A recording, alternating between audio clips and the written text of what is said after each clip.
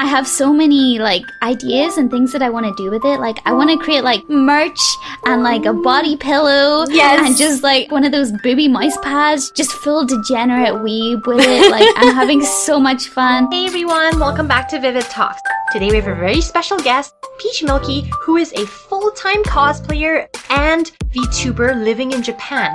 She's going to be sharing her story as a creator and also her lifestyle in Japan. Hello everyone, welcome to Vivid Talks. Today we have Peach here, who is a very, very cute cosplayer and VTuber, and I'm so excited to have her here today with us. Hi everyone. Oh, your character's super adorable. Hello.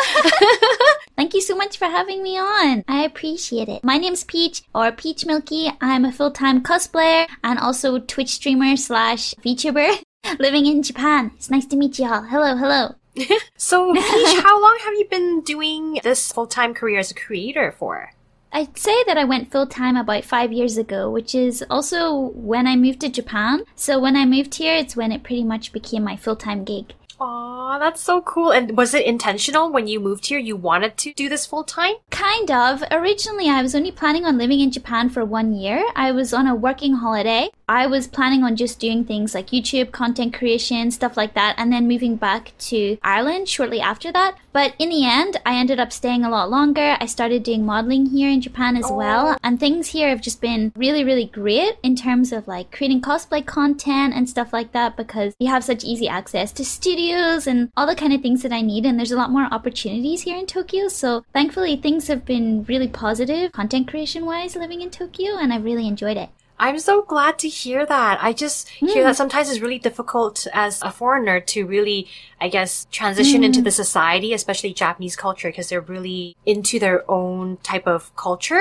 So did you find it difficult to try to integrate into the Japanese society when you were first there? I mean, I feel like there's some things that I still find difficult, even being here 5 years later. There's still things that I struggle with, like certain kind of cultural norms that I'm not used to. But overall, because I am doing content creation and I'm working for myself, I thankfully don't have to deal with the kind of strict Japanese work culture that a lot of other foreigners have to deal with. I do have a Japanese agency here, but actually they work with foreigner models. So they're super like easy to work with compared to maybe like if you were working in a Japanese company that was all like Japanese workers. I think the culture would definitely be very, very difficult. I'm pretty lucky in that regard. So happy to hear that. Do they partner you guys, like all the other models in the agency, to do collaborations then, or? Sometimes they do, but to be honest, it's quite rare. So this agency that I'm with, they actually manage more of like the modeling side. So if I do things for like brands in Japan, they don't really involve themselves too heavily in my content creation work, which is really good. I can kind of remain pretty independent that way. But sometimes they'll have like the models get together for different projects and stuff that they're planning. Oh, that's so cool. So mainly it's like projects for like doing fashion photo shoots for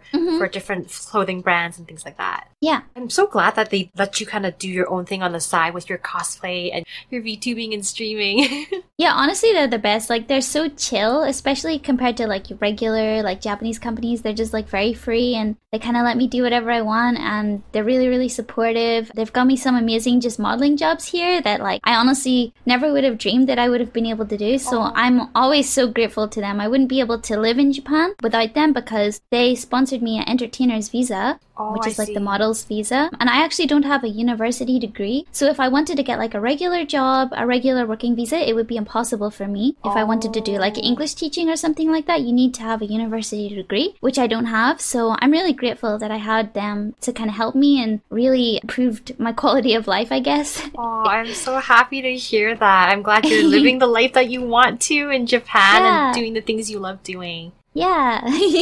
So I'm curious, because you live in Japan, do you tend to have more of a Japanese audience base, or do you tend to have like more English speaking that are in Asia? Definitely more English speaking. Most of the people that watch my content on Twitch and then also consume my content as far as cosplay goes are from like America and the UK. I definitely do have a small Japanese audience, but because I don't post my content in Japanese language, it's not super duper large. So mostly English speakers. Do you find it very difficult to kind of schedule your timing around that since you're in the other side of the world? Yeah, it can be difficult. So I have to either start streaming very early in the morning or very late at night. If I try streaming in the middle of the day, the only people that are really online at that stage is like Australia.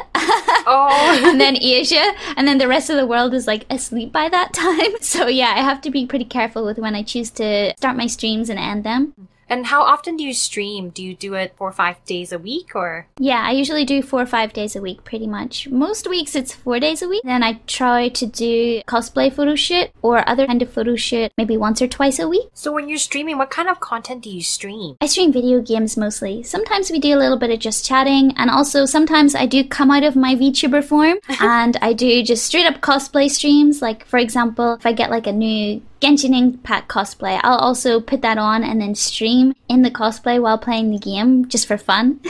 I saw your Ganyu. It was so cute. Thank you. It was super adorable.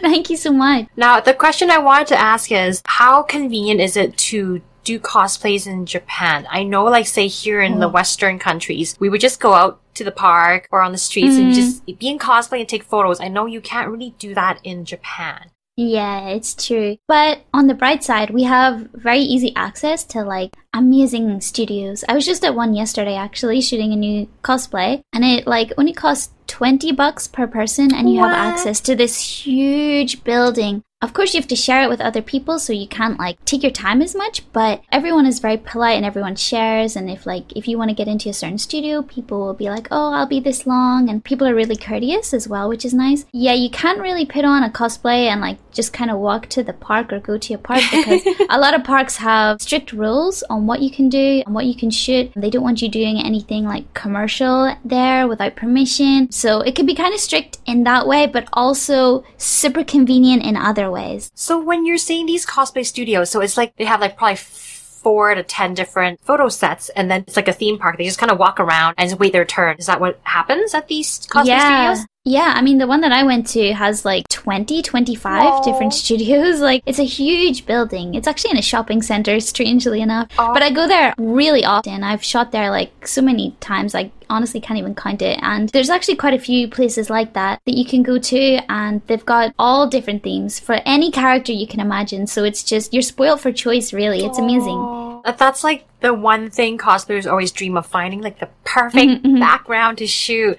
And you pay by the hour to go shoot, or how does that work? Usually it's a set time. So this place, they offer either a 5-hour set or an 8-hour set. I got the 5-hour one yesterday, and for 5 hours it's only 2,000 yen every weekday, which is super cheap. It's a little more expensive on the weekends, but not by much. It's maybe like 2,500 yen or something. And then if you want the 8 hours, it's roughly like 3,500 yen, which is around $35 US.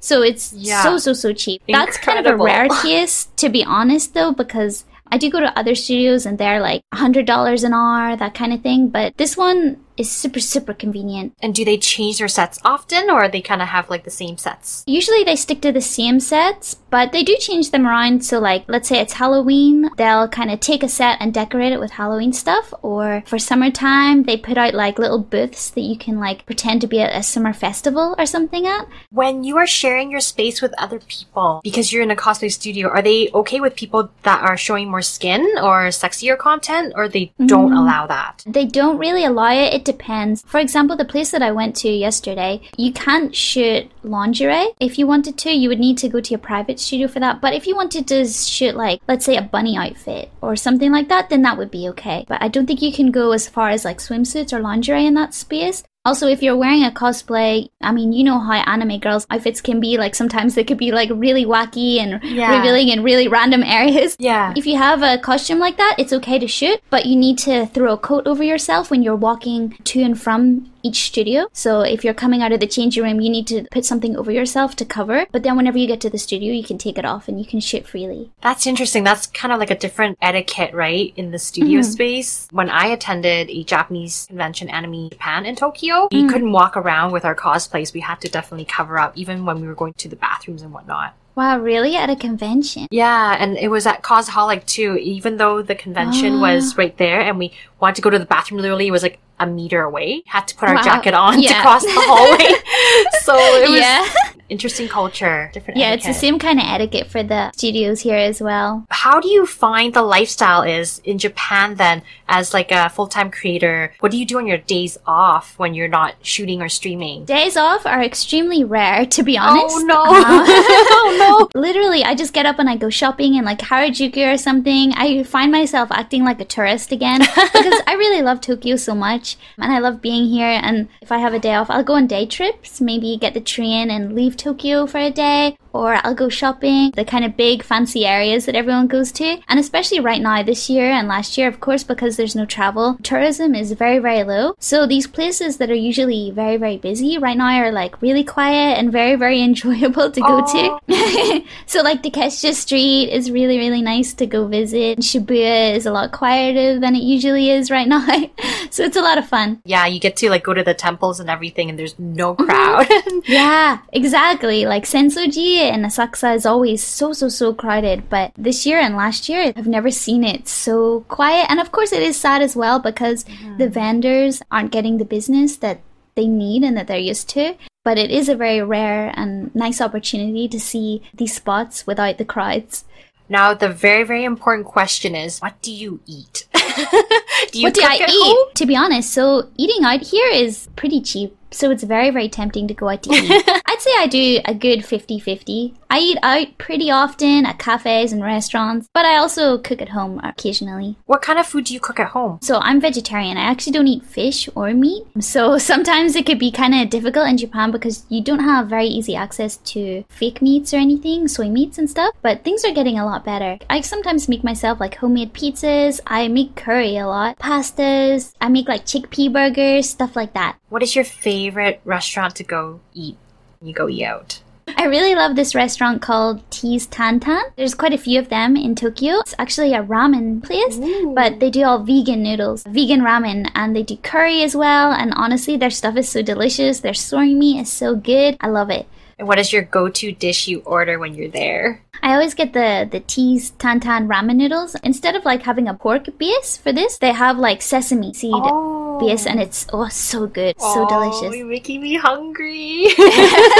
Japan has so much like interesting like variety of food. I just want to go visit and eat everything. Because of the Olympics, they were preparing for an influx of a lot of tourism and a lot of foreigners. There's been so many interesting like vegan restaurants popping up recently, which is great for me, that are like taking kind of traditional Japanese foods that maybe I wasn't able to eat before and like making vegan versions of them that I can enjoy. So it's awesome. Do a lot of locals still go out to eat right now during COVID times? Is it kind of back to normal or? Locals going out is pretty much back to normal. We're actually in a third state of emergency right now, but our state of emergency basically means that places are no longer allowed to serve alcohol and everywhere that serves food has to close by 8 p.m. But besides that, everything is pretty normal and people still go out pretty often. Oh, that's interesting. I don't think any other country has the rule of alcohol. I know some countries do the curfew. Yeah. I think they said that they wanted to do the alcohol one because the virus was spreading in a lot of like bars and izakaya. Because of course, when people are drinking, they become a little more lax. Like they touch each other, they pull their masks down, they're talking louder, this kind of thing. So I think that's why.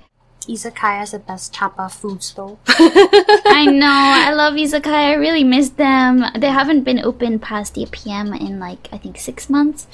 Yeah, that's true.